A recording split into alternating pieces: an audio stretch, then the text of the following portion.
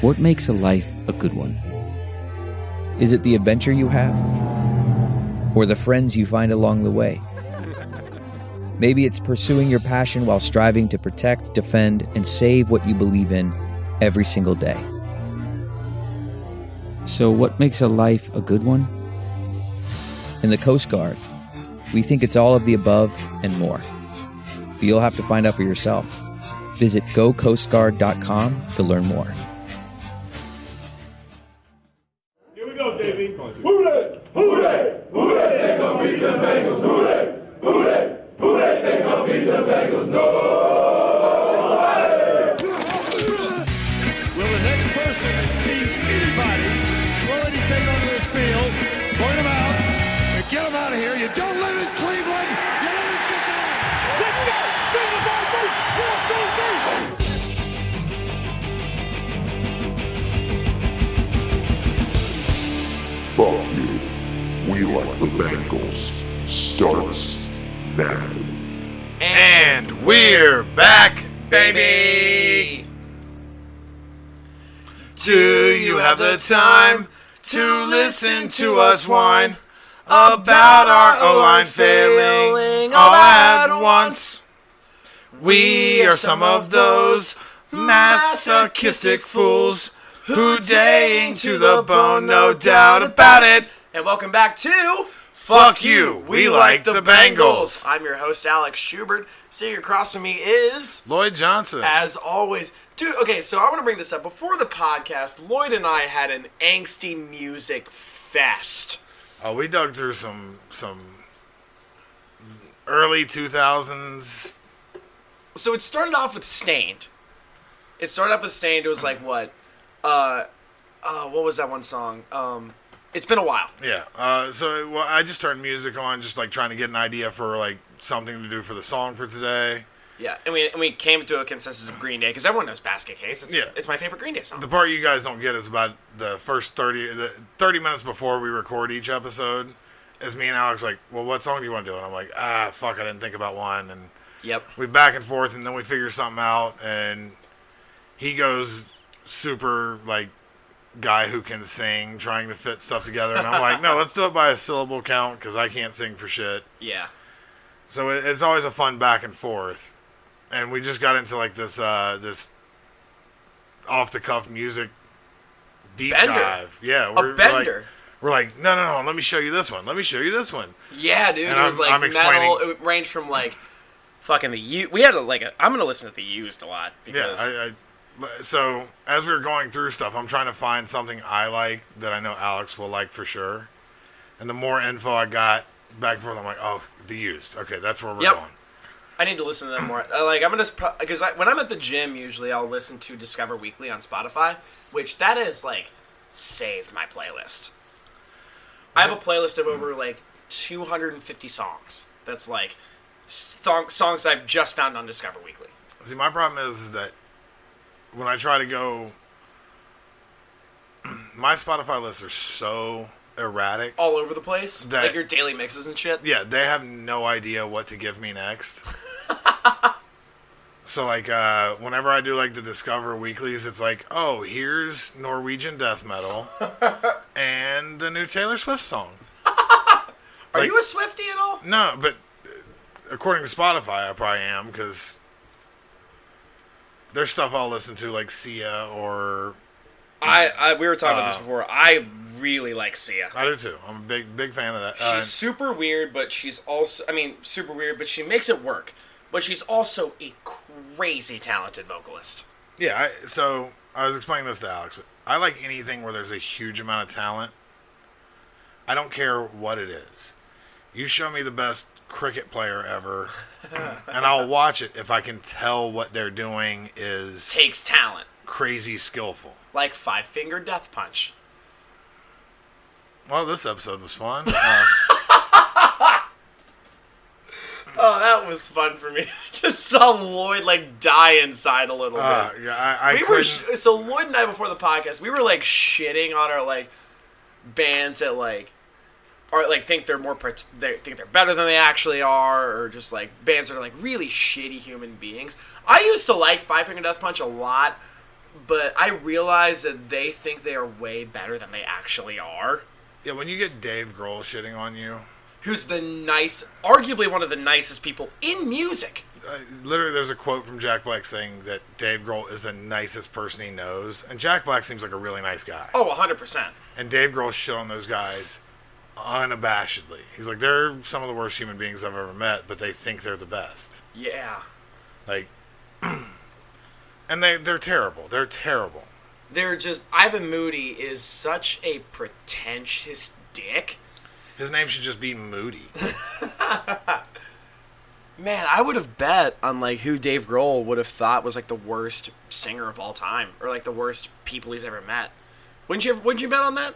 Well, I don't know. Like, again, I don't know that he necessarily was commenting on their ability so much as just them. Yeah, but like if you had to go, if Dave Grohl put out a contest of like, hey, who do you think is the worst or who do you think are the worst people in music that you've ever met, and you had to bet on who you think those people would be. R. Kelly. Ian Watkins of Lost Prophets. But I will elaborate on that after the ad read. But where would you go? If I had to bet, I'd go to BetOnline.ag. I would go to BetOnline.ag as well. Yeah, because the wait is finally over. Football is back. You might not be at a game this year, but you can still be in on the action at BetOnline. BetOnline is going the extra mile to make sure you can get in on everything imaginable this season. From game spreads and totals to team, player, and coaching props, BetOnline gives you more options to wager than any place online. You can get in on their season opening bonuses today and start off wagering on win, division, and championship futures now. Head to betonline.ag today and take advantage of all the great sign-up bonuses. BetOnline, your online sportsbook experts. Yeah. So anyway, here's why Ian Watkins of Lost Prophets is the worst person in music history. Because you haven't met the lead singer of Eve 6? I can top it. Probably. Tell your Eve 6 story first. I was at... This is a really funny story. I was in Louisville, and I was at... some friends of mine were playing a show. They're musicians, and whatever venue they were originally at... Or no. The venue they were at held up, and the other venue next to it, or up the street from it, somehow was not able to hold up their end. So Eve 6 and the bands that were with them ended up playing the show with my friend's band. And we went to a Perkins afterwards. Oh, man, throwback. And I liked Perkins. We were there for probably 4 hours. No shit. There's still a Perkins over in Malhothy. No shit. Or North College Hill. Yeah, North College Hill. There used to be one in Anderson Township that I would go to every now and then. That's like very Bob Evans-esque.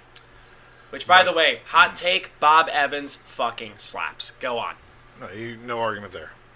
So good. All right, but so in the time we were at this Perkins, it's basically just the musicians that were on the show and a handful of people that were there. And like I said, my friends were one of the bands that played, so I was there with them. Okay. Like I was staying. Worried about letting someone else pick out the perfect avocado for your perfect impress them on the third date guacamole? Well, good thing Instacart shoppers are as picky as you are. They find ripe avocados like it's their guac on the line. They are milk expiration date detectives. They bag eggs like the 12 precious pieces of cargo they are. So let Instacart shoppers overthink your groceries so that you can overthink what you'll wear on that third date. Download the Instacart app today to get free delivery on your first 3 orders, while supplies last. Minimum $10 per order. Additional terms apply. Man, that sunset is gorgeous. Grill, patio, sunset. Hard to get better than that. Unless you're browsing Carvana's inventory while you soak it all in. Oh, burger time. So sit back, get comfortable. Carvana's got thousands of cars under $20,000 just waiting for you. I could stay here forever. Carvana, where car buying meets comfort meets convenience. Download the app or visit Carvana.com today. At one of them's house, so like I had to just... Yeah. And has Eve 6 been relevant since the 90s, really? Oh, this is back in the late 90s. Like during their heyday? Yeah, well, right after their heyday, really. Yep.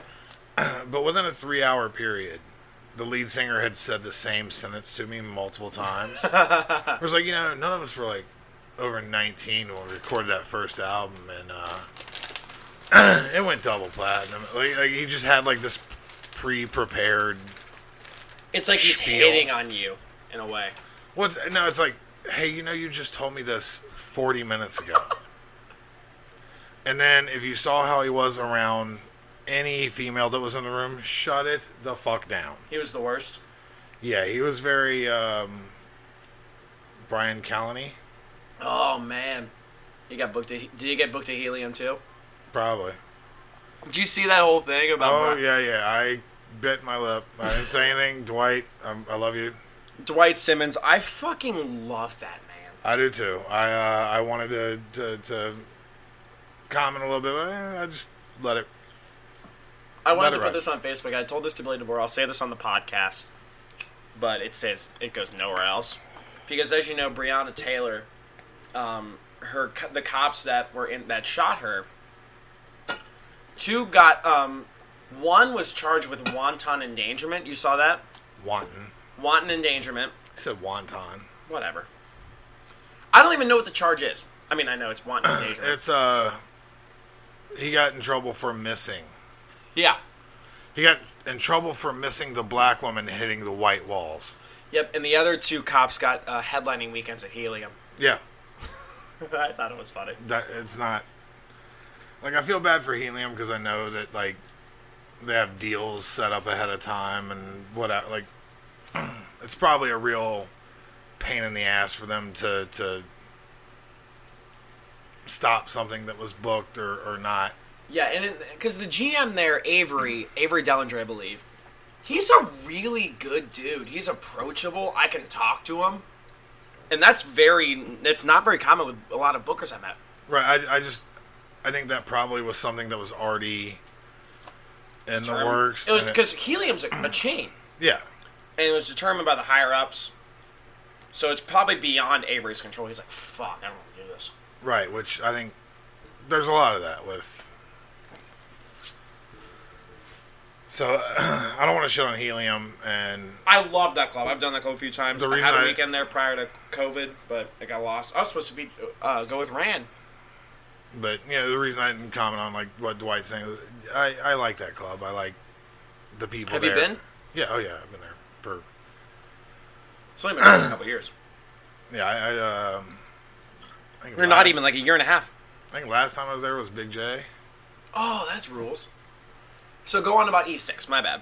We went on a tangent there. The guy was just all of the ways a 21-year-old can be awful when they got famous at 19. Or 20, probably 3 or 4-year-old at this point. Oh, so he's just a 21-year-old dickbag. He's probably 24 at this point. So he's a 24-year-old dickbag. Yeah. He's a kid who got famous really young, and so I tried not to take it to, but literally it was the same opening sentence multiple times. And it's like, hey, we just met.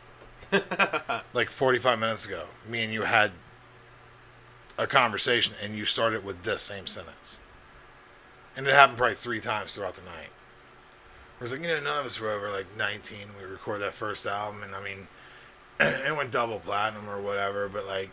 Yeah, because you caught a wave of a genre of like 90s alt rock. Well, whatever, that album was good. It was good. Yeah, sure. I'm not going to shit on him. But he was awful. Yeah. He's let also, the fame get to his head. Well, he's also like, a ginger kid from a small town that was nobody, and then all of a sudden was, the man in whatever groups he was, or whatever circles he was in. So I tried not to blame him too much, but yeah, after seeing how he went towards some of the females that were there, Was he trying to schmooze his way into their vaginas? Yeah, it was almost like, he went at it almost like, hey, you should be ready to fuck. I bet he's the kind of guy that tries to fuck after every show. Oh, yeah. Yeah, there's so many of those fucking dirtbags. And I was going to get to, is that pretty much the story of Yeah. E6? The rest of the guys were actually really pretty cool. You see that a lot, where like the singer's like this, like he's the star, he's the spotlight. It's a lot like it's a football podcast. It's a lot like an NFL team, because we go through rosters constantly. You see like these quarterbacks, like with this week you got Carson Wentz. I don't see anything pretentious about him. He's just a guy who throws a football. But almost every time, another ginger who was nobody and then gets to feel important. But then the offensive linemen are all like normal dudes. I'll tell you what, of all the football players I've met, college, pro, up to and including my buddy Thomas, D-line guys seem to be the most...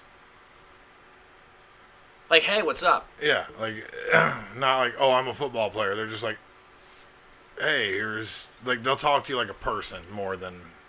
I remember I met Andy Dalton in 2013, because he went to Crossroads for a Christmas show, and, like, he was just the most I hit my microphone. He's, like, the most approachable dude. Super nice, just went there with his wife. Like, he was just... didn't even care that he had the most standout-ish hairstyle known to man. He just sat in the third row. Like, I met Pecco down at Newport-on-Levee. Oh, yeah. And we were both at the movie theater. We both went to the bathroom at the same time. And he looked over like, he's a big boy or something, whatever he said. Just, you know, and first of all, Domata Pecco, no small person either. No. Oh, no. But I was taller than him, and he commented on it. And then we... just by dumb luck, both happened to be at GameWorks after, and we were... I loved that place, man. We were right by each other for most of the night, and it was just, like, casual, cool... You know what I mean? Like, if you ran into somebody, like, oh, okay, this guy's all right, like, while you're out at somewhere like GameWorks. There was no pretension. There was no, I'm done with that pack up. Like, yeah. He was just a dude there with his kids, and... his kid and my kid were playing fucking skee ball together. That rules. Like, and he was just, you know, he was just a dude that was there with everyone else. Yeah, like, I forget what I was gonna say. But going back to the musician thing, I was gonna talk about Ian Watkins from Lost Prophets. Yeah, please do, because I've always heard that guy's awful, but I don't know why. He is worse than you realize. He is known as the worst. To me, the worst pedophile, not just in music, but ever. I did not know that. He was a horrendous pedophile. We're going to get into some deep shit here. Not us, personally. Like, we're just going to talk about it. Ian Watkins, to preface it, 2 counts of trying to rape an infant? Yeah, your eyebrow raise is correct. Yeah, I understand, man. Yeah, fuck all of that. Like, dude, he was like, because he was in the genre of like the Warped Tour kind of guys, yeah, where it's like your fan base is like 13, like to 17, and these girls are like they're gonna be enamored with you, and Watkins is like the fucking terrible person he is and was. It's gonna be like, yeah, come back to my hotel room. We're gonna do blow together, even though you're a child. I mean, you're 14, but it's, you know, it's the Midwest, so I guess I can't ask for younger here. Your mom's cool with it. Because, like, he would, like, Her mom's banging the bass player. Yeah, some of, like, Ian Watkins' crazy fans would, like, try and get their kids to have sex with Ian Watkins or something like that. I remember his computer password was I fuck kids. Cool guy. Yeah, he was the worst. The worst person imaginable. Added to the list of people if I ever see, I'll fuck them up on sight. I've heard like he's in prison, like he hid a cell phone in his butt, and he would like still try and groom people from prison. I think didn't Jared from Subway try the same shit? Maybe. I feel like he had some weird thing with hiding a cell phone or. Yeah, like man, I couldn't imagine. First of all, who gives Ian Watkins lube in prison? It's like, all right, time to go back in your butthole. Well, I mean, as much as someone like that strokes their own ego, he probably just has lube coming out of his hands. Yeah, because he was like, because I read that people thought that Ian Watkins was like the most pretentious dude, but the rest of the band was awesome. Right, I've always heard that dude was terrible, but I didn't know He was a miserable human being. He is in prison. I think his sentence was like 35 years. As he should be. Yeah, good. Fucking gross. God damn. I told you, man. I almost said R. Kelly, but like you said, R. Kelly was just... I watched that whole what was Surviving R. Kelly documentary. Have you seen that yet? Yeah. Holy fuck. There's actually... I don't know the name of it, but there's another video of someone where they're interviewing one of his security guys. Okay. And he talks about some of the shit that R. Kelly used to pull, like having women line up in a row and pull their pants down and bend over, and he would walk by and stick a finger or two into each until he found... Until he found what? Which one was the tightest. Are you fucking me right now? No. God damn, dude. That sucks. Like, it'd be like... And the security guard was like, I just couldn't believe how often people went along with it. He's like, when we'd just come backstage and he would say some crazy shit like that, and they would just be like, okay. He's like, every once in a while you'd see a girl like, fuck you, I'm out, and leave. And he's like, those were the ones you could be like, okay, there is... Like, the security guy was talking. He's like, that's the ones where you could be like, oh, there is still some backbone to humanity. There's still some... Yeah, because he like, groomed Aaliyah. Right. That whole Aaliyah thing was fucked. The fact that he wrote a song called Age Ain't Nothing But a Number for Aaliyah, who was like 14 or 15 at the time, that is some grooming ass shit. And what a just unbelievably amazing talent that just... She filmed a music video on an island. That music video, I watch it. She's so fucking talented, but it's so haunting to watch. Yeah. Because, like, you know that after that, not only did Aaliyah die, but so did everyone in the music video. Yeah, wasn't she also in, Queen of the Damned, or... I'm not sure, man.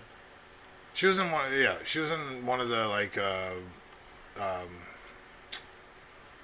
Interview with the Vampire sequels, and she was really, she did a good job.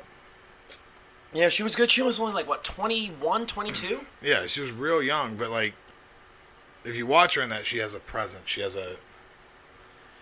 Yeah. You can tell she was something different, and it sucks that, yeah, I would love to see her have a chance to really... kind of like Left Eye in a way. Yeah. Well, Well, Left Eye kind of had a career. Because she had the 90s with TLC, because TLC hasn't really done much. Right, but I don't know that Left Eye had, the talent. I would like to see Aaliyah progress as an actress, as a writer, dude. as a...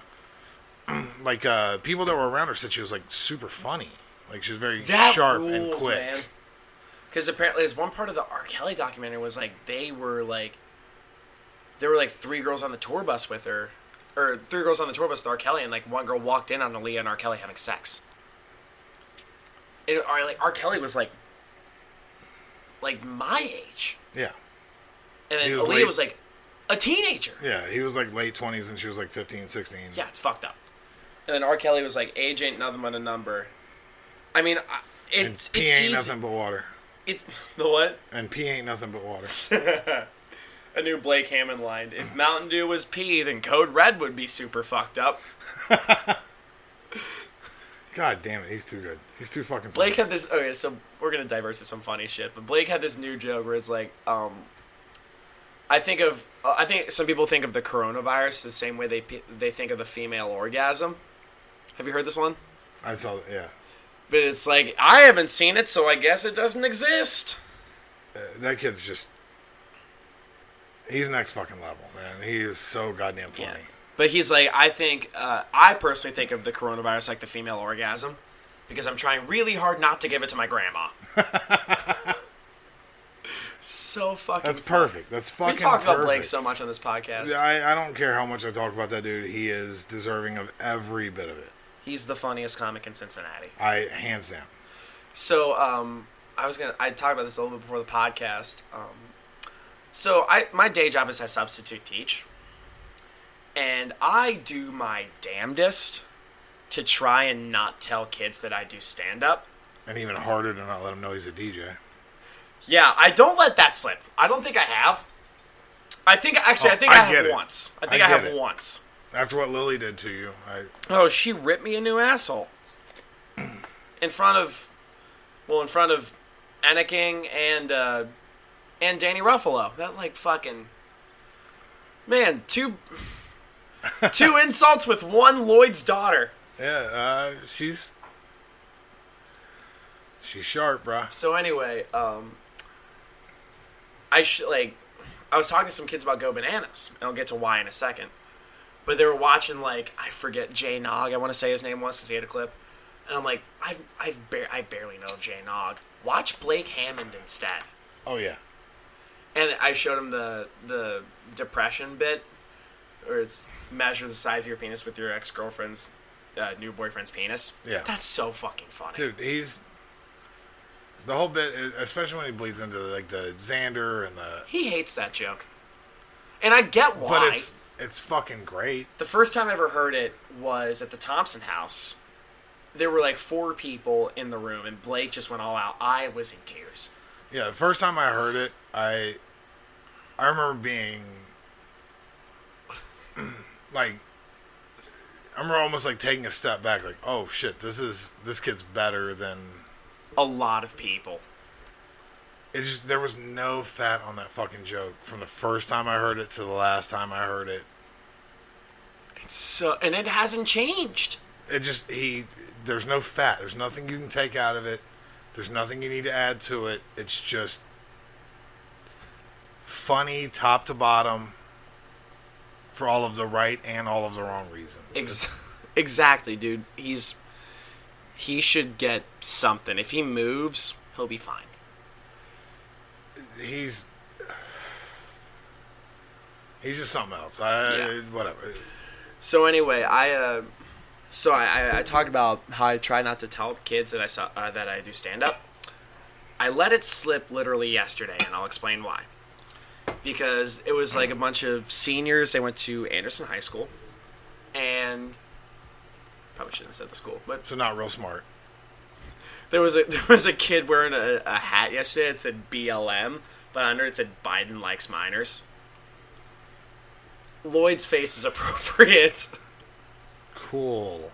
So does Trump. Anyway, so they were talking about they had like a bunch of fantasy football players in that room, but they said like the loser would have to do stand up.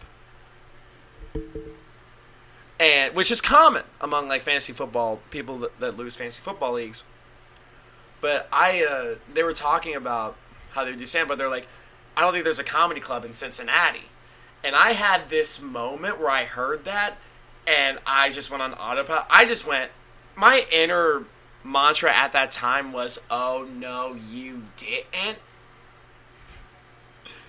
I love your laugh right there. Alex Chandler's inner Miss Pat. Dude, I watched a couple of her This Is Not Happenings the other day. Dude, she is hilarious. I've heard she's a lot as a person. She was super, super nice to me. I mean, she also nicknamed me Lunch. So, take that for what it's worth. Dude, she's a lot, man. Well, I mean... She has a story of how she met Jimmy Carter when he went to McDonald's. She also has a bit about how she got her nipples shot off by her... Yeah, that was one of her This Is Not Happenings. Yeah. She had a bit where she met Jimmy Carter at McDonald's. Because, like, the Secret Service, like, let him in. And then she went, and I'm paraphrasing here because I have to. Brother, where the fuck I know you from?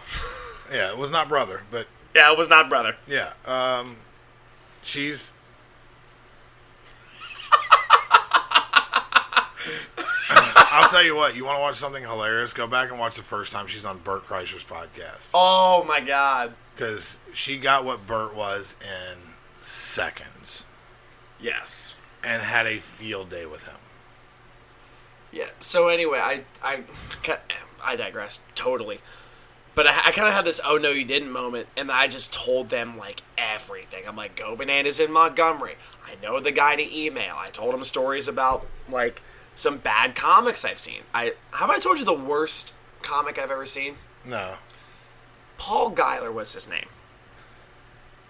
He went up at the Thompson House one night and said, all right, for the next 5 minutes, I'm going to do my jokes in a Stewie voice. Gross. Oh, God, gross. And Lloyd's face was appropriate, and it was just a hack, terrible British accent. I already hate him. Like, because one thing, I always say this, I love watching terrible comedy. I don't know, like the Helensky show at Chameleon where, like, he used to convince people in the crowd to come up and do one of my favorite things ever. Like, if you ever needed any more reason to love Helensky than just everything about him already. I love Mike Helensky. Him convincing people to come up and do stand-up at those shows at Chameleon were, I mean, some of the funniest things I've ever seen. Dude, I mean, there's a difference to me between a guy that isn't funny and a guy that thinks he is but really isn't. Yeah. The latter, I am sitting there. I mean, sometimes I'm just half paying attention. When it's that terrible, I am locked eyes with the performer. I love watching that shit. I remember Helensky looking at a dude like, if you say anything that gets a laugh other than quoting a movie, I'll be amazed. And he said it with utter disdain. Like, if you get a laugh off of anything other than trying to quote a movie, I'll be amazed. Good. And I remember sitting in the back of Chameleon, right next to Rand and Amber Falter, and love them both.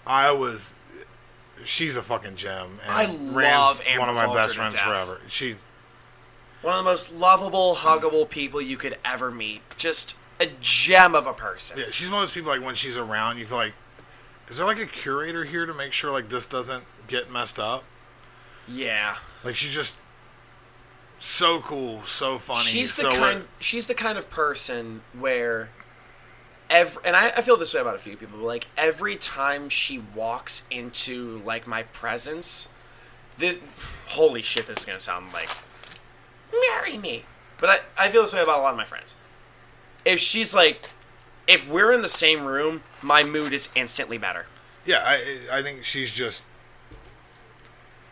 super funny, super, like, genuine, to the point where she gives a shit about everyone she talks to. Like, it's just a type of person I could never be.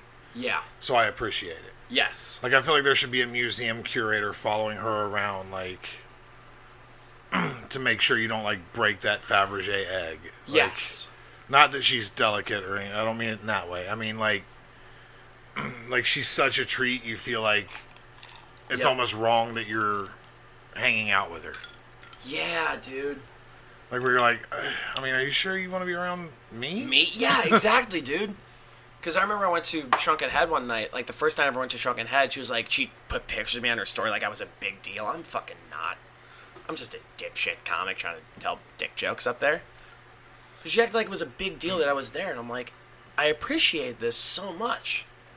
Yeah, she's a... God damn it, that girl's awesome. Yeah, absolutely. But anyway, sorry. No, you're good. But I love...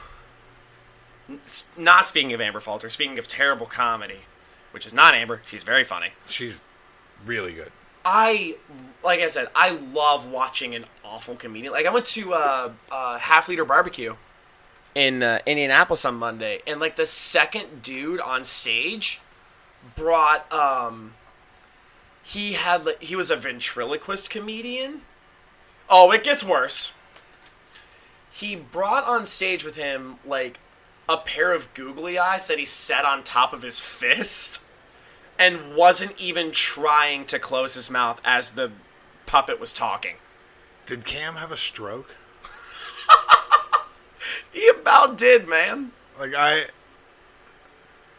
This is how weirdly empathetic I am. I felt genuinely bad for Cam, who I haven't seen in forever. One of my favorite people. Love him to death. But I know that he's usually involved with that show, right? Yeah, yeah. He was kind of the one, like, setting up the equipment, and he was the last comic to go. I just feel like he had to be sitting there, like, trying not to physically stroke out. What is happening to my open mic? Yeah, That was the longest 5 minutes. And have you met David Brooks? Yeah. He followed that. Sorry. I'm like, because when Sorry, I found man. out David was following that, I'm like, I cannot wait for this next fucking 5 minutes. You know who I'd love to have seen follow that? Go ahead.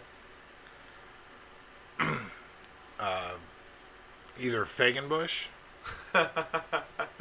just on my own amusement, or Luke Fagenbush is one of the most underrated comedians in Cincinnati. Absolutely. He shuts up. He's not like boastful, but he's very, very funny. or Faust. Like in my head, I've already created like Faust following that. Because I don't know anyone who can just project disdain the way he can. I love that. That's, I mean, I just created that scenario for me personally in my own head, but how great would it have been if the next person up was Faust? Faust is really good at being angry. That's because he's really angry. Yes, he is. He's mastered what he is a method comedian. Well, he's just unapologetically who he is, which I love. I love that. I'm on board 100%. Faust is so funny. I just, in my head, that's who I want to follow that. Because Faust would make that his whole 5 minutes about that shit. Yeah. And it would have been great. Like, oh my god. Maybe Blake could have followed that. oh, Blake for sure could have. There's nothing Blake can't do. But he wouldn't have been. Blake's too nice to have been mean in the way that like Faust would have. Because Blake is like super like encouraging towards young comedians, towards new comedians. Like, hey, that's a really good because he runs the writing session. He's like, just man, a fucking nice person. yes. And Faust isn't, which I don't think he would take any exception to me saying that. Faust is like, he's a dick, but he's not a malicious dick. No. He's not mean. He's not a bad guy. He's not mean. But he also isn't gonna worry about your feelings before the funny. Yeah, yeah, dude. So that's why in my head I wanted him to follow. All right, sorry, we just went on a real comedy thing. Sorry. No. I mean, I do comedy. You're like one of the biggest non-comic comedy fans in the city. That's probably true. Man, I miss doing comedy regularly so much. And I was talking to, do you know Hannah Rushline up in Indy? I was talking. Again, she's kind of like a Falter level, where she's like super nice, super funny. And I stayed with her Very, like very self-aware. Oh yeah, dude. Like that's a. Because she drank for a while, and then now that she's sober, she's like, oh shit, this is how you should live your life. I disagree, but. I mean, you down a bottle of Sailor Jerry every episode. Right, but I'm also just human garbage. And I mean, so am I, but I'm also fun human garbage. Right, I'm just angry human garbage. There's a difference. If you don't believe me, check out the episode of the Bastard Sermon. The Bastard Sermon, that's a plug. I want to do a podcast sometime soon. Oh, I'll get you. I'll send Cody. Cody Hucker is a fucking gem. Okay, I fuck with it. Me and him actually just recorded something the other day of ideas for another podcast I'm playing out, and he was nice enough to come over and just kind of hash it out for a little and work bit. shit. You know, work out whatever. Even if what we recorded might not be a part of it, he was nice enough to do that, and then message me afterwards like, "Oh, that was really cathartic and fun and nice for me." Like, he's just such a. Cody is exactly who Cody is. Yep. And if you've never listened to the Bastard Sermon, they've had Blake on, they've had Jay Armstrong, they've had Rand, they've had. Jay is one of the first people I met when I started, and I will forever be grateful for that man. But the Bastard Sermon is a really good podcast. Like, regardless of what you're into, there's a little bit of something in there for any. It's just a three guys that are really good friends that have guests on, and I mean, it's everything from they've had like crazy conspiracy theory guys that they're basically mocking, like mocking the whole time, to like Jeff. Oh, so how do you plug that to the conspiracy theorist? How do you be like, hey, we're going to talk about the conspiracy theories you believe in, but also we're going to mock you the whole time? Well, they just do it subtly enough that, like, they're all funny dudes. Like, none of them are comics, but they're all funny-minded people. Yep. So, like, there's one where I was listening to a few weeks ago that they had this guy on, and he's just going deeper and deeper into every, like, David Icke conspiracy theory nonsense you can get into. And they're so subtly mocking him, and he's just building off of it and rolling harder and harder on each. Oh, my God. It's fantastic. But they also will have on, like, you know, Danny Gamble, I think is the guy's name. Is the artist. Yeah, he's the artist, Danny Gamble. You know, and be genuinely interested when he's explaining, like, oh, we did this mural here and this, that. They're just three dudes that get what they're doing with their podcast, and I really do enjoy it. Like, I was just on, and I made sure to make a million references to other episodes, so they knew, like, oh, I actually listened to your shit. Oh, no shit, you did your homework. Oh yeah, I've listened to it just because I enjoyed it. Nice. Like, I met Cody at he's a huge Stanhope fan like me, and I'd seen him at a handful of Stanhope shows, and I was like, all right. I fuck with you. Yeah, it just, and then I'd see Does he him know a around lot here. of the Cincy stand-ups, or? Yeah, like I said, he's had Blake on, he's had Rand on. Yeah, I was going to say that, but like... I don't know if I've ever met him, though. You'll probably recognize him if you see him. Oh, okay. Like, he's been at enough comedy shows where you're probably like, okay, I've seen this dude before. Because I knew you before we started doing this podcast. Oh, yeah. For a while, too. If any comic in Cincy doesn't know me at this point, it's like, okay, you're not trying to... Yeah. You're not trying to go to open mics. Yeah. Like, you go to the open mics. We appreciate that. And I love them. Just us trying our new bullshit. I love hearing jokes develop. I love seeing it, and I think if more people gave that a chance, they would realize how fun it is. It's so raw, too. Well, I think it's just, there's something so gratifying about seeing a joke not work, and then 6 open mics later kind of work, and then 12 later it's even more gratifying for me. But I think for an audience, there's something there that... Because if you see it, like, the first time, and then you see it, like, 6 times, like, oh, like, there's new tags in there, or there's new timing in there. Yeah, it's... To me, it's fascinating, but I love stand-up. Yes, as you should. It's the best thing in the world. I mean, football. I mean, it's a football podcast. We love stand-up comedy. And fighting. Yes, and fighting. Which, by the way... Oh, speaking of this Saturday, one of the biggest UFC cards of the year. You should probably come watch it. Ooh, I might do that. I'm DJing a wedding on Saturday, I just found out. Oh, that's right. Yeah. Tell me about that. I won't get into too much detail. Like, I literally just found out about this, like, 3 hours ago. But a friend of the pod, Kyle Jeffers' ex-girlfriend, hit me up. Literally randomly, because I got the message. I was like, oh, shit, what did I do? Just completely out of the blue. And she's like, hey, I need a DJ for a wedding. I was like, oh, thank God. I'm performing a wedding this weekend. Really? Yeah. What are you doing? A friend of mine's parents was... No shit. Are you the Are you officiating it? Yeah. I don't know how widely spread it's supposed to be. That's why I'm being mildly vague about it. But yeah, the one I'm doing is just like... From what I've heard, a couple $100 is literally a last minute booking. So I'm like, I'll take that. I need to pay rent. So I'm gonna meet with them probably tomorrow and probably go over shit.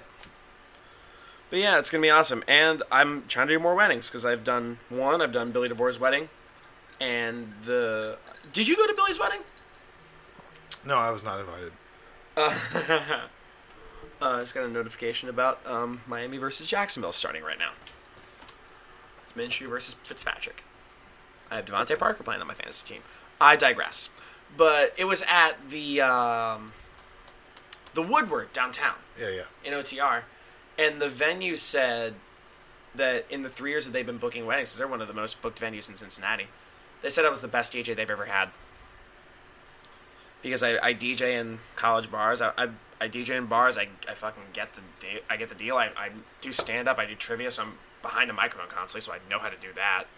Well, I think anything you do, you're gonna put real effort into. So yeah, I would assume you're good at it. Thank you. I've also had people ask me if I'm funny as a DJ. You can be. You can, but it also, you run that risk of going like strip club DJ. I've seen strip club DJ. I mean, I've only been to strip clubs twice in my entire life. The first time I ever went, we'll get back to this. This is a little tangent, but I went to Diamonds in Dayton. My boss took me after I went to Milano's one night, my Saturday night gig. But the DJ, at one point, he's like, "Come on, throw money at her." I was like, "Oh my Come God. on, guys. This girl's out here shaking it for you. Give her some love in the said- form of singles, 5s, and 10s. Let's see those wallets open up and the love explode on the stage." Also, chicken wings, the back of the house right now. We have garlic pepper and lemon habanero. Check them out, guys. I felt so bad that the dude was just like, "Come on, throw money at her." Like, that quote, like, resonated with me so much. He's like, "I need a new Xbox, and that's my girlfriend." I want her to be my girlfriend so bad. I believe that she is my girlfriend. I remember the other one I went to was, it was in Denver for a bachelor party. Gross. And some dudes would, like, throw, like, wads of cash. But sometimes a $1 bill would just, like, float down off the stage right to my side. I'm just like, here's my tip. Do something to my face. I've never been a big strip club guy. Me neither. But one of the most amusing things I've ever seen happen at a strip club. One of the guys who used to train with us, he looks like an action figure. Like, he is 6'3". No genitalia? 250. Unfortunately, no, that is not the case. I wish I didn't know the answer to that, but for sure not. There is some genitalium. Yeah, he's got a fucking water bottle hanging between. But he was sitting at the edge of a strip club. We were literally like killing time waiting for guys to get back from a jiu-jitsu tournament. Okay. And the closest thing to there, the closest bar to where we were, was a strip club. So, like, let's just get drinks. Like, I wasn't there. I actually went to pick one of the other people up, and then I came back to grab those guys before we all went to the gym. And when I get there, there's this, like, super thuggy, really tiny, skinny guy with, like, just all gold teeth with diamonds. And he's literally throwing wads of cash at the stage, but he's hammered. And at one point he throws a wad and it mostly misses. And I won't say his name. My buddy just reached over and picked most of it up off the floor. He left, didn't he? He stuck it in his pocket, and then he went back to his little stack of singles. And you can tell the guy, like, everything in the guy who threw the money, everything in him wanted to say something, but he was so horrified. Just because the guy that picked it up was a jiu-jitsu fighter. Well, actually, he was a kickboxer, but he could have kicked that guy's ass. He's a scary-looking person. Like, I'll say that he's every bit of 6'3", 250 pounds, and he's got a 14-pack, whatever. Like, he's built like a fucking superhero. He's like a V with legs. Built like a linebacker. No, he's built like a big linebacker. Oh yeah, so like a Ray Lewis. Yeah, like if Ray Lewis was taller. Oh my God. Man, here's what I will say. Lloyd, their computer went out. Here's what I will say about strip clubs. I think you might be able to attest to this. I figured out this on the first night that I ever went to one. The people that go to strip clubs by themselves are exactly who you think they are. So I have a couple of friends who are dancers. Okay. And I remember one of the most concise things I've ever heard someone say was, the hardest part is pretending you're not creeped out by the person you've talked to 50 times. She's like, there'll be a guy there who you've had 50 interactions with because they're always there, and then they'll get a private dance or they'll engage you when you're not on the stage. And she's like, pretending you're not creeped out by them is why they earn the money they earn. Yeah. Greg Giraldo used to have a bit about it. So, not so fun fact. 5 days from now is the 10-year anniversary of when he died. I actually didn't know that, but that was one of the first times I really was like bummed out by a celebrity death. Me too, man. I never got to see him. I saw him once and killed. God damn it, dude! Of course he did. He just dismantled. But Giraldo had a bit where it's like, one of his friends was saying like, "Yeah, I think that stripper's into me." He's like, "Yeah, that's her job." Yeah, it's why you throw money at her. Exactly. But yeah, like there's just like old dudes that have like some money but not a ton. There was one dude, he was like kind of goth in a way. He had like, just like, he was losing his hair but still had a ton of it. And had just like this sunken eye look that just stuck with me. Like I just went with my boss after like, because it was the only place that was open. But yeah, so I worked for an electrical contractor at one point where... You went to a strip club? No. Or you did, like you worked at a strip club? Well, we ended up doing it, but that's just because he went there every day, all day. Like while we were working, we basically built Rookwood Commons while he lived at Deja Vu. Oh, that's like fucking a mile and a half from my house. Apartment. Yeah, so at 18, I was the lighting manager for Gap, Old Navy, Anthropologie, Bed Bath & Beyond, GameStop. Oh, so the White People Emporium. Yeah, but like at 18, I got put in charge of the whole lighting crew. Yeah. Because the contractor I worked for, his main foreman left and took half the company with him. So he hired a bunch of us out of Diamond Oaks to be his new crew. Yep. And he was like, "Oh, well, you'll figure it out," and just would throw... Like, I'd be up to like 2 o'clock in the morning talking to architects, like, "Can we do this? No? All right, what about this?" How about all the shit he should have been doing, but instead he would just go to Deja Vu and put bumps of cocaine on his... Yeah. You know, on his little... the little bill thing they have, the little... Yeah.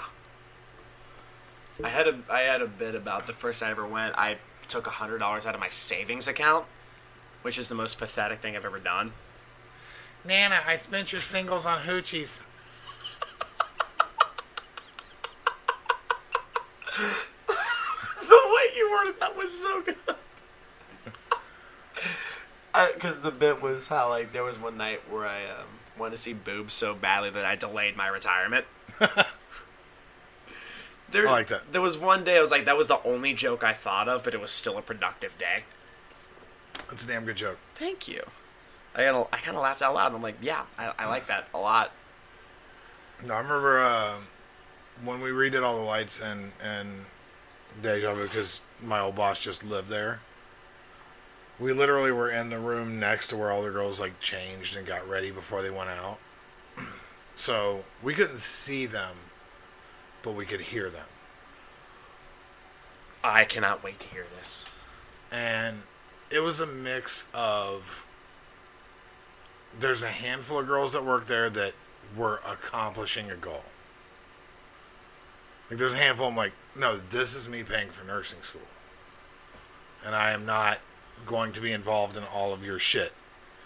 And then there was just the trailer park daddy issue bonanza that was the rest of them, where like we'd be listening to them talk as they're, you know, getting in costume, quote unquote, and you would hear shit where you're like, this is exactly what I thought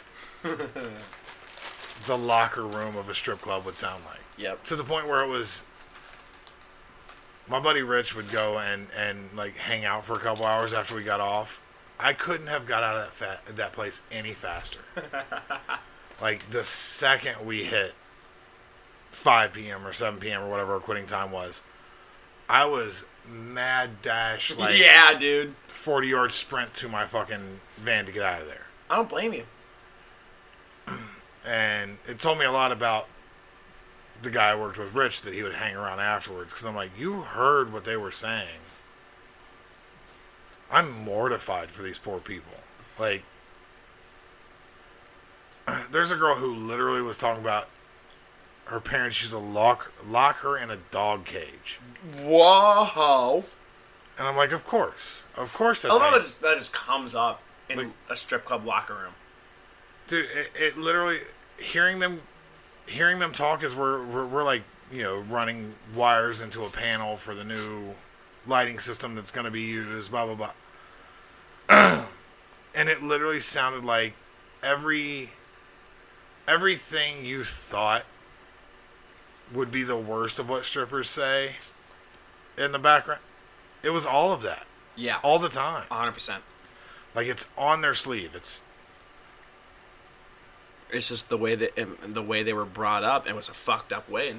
Dude, it made it hard for me to. I don't know that I could ever go to a strip club now and enjoy it. So in a sense, you're talking about the ones that make it a job versus the ones that make it a career.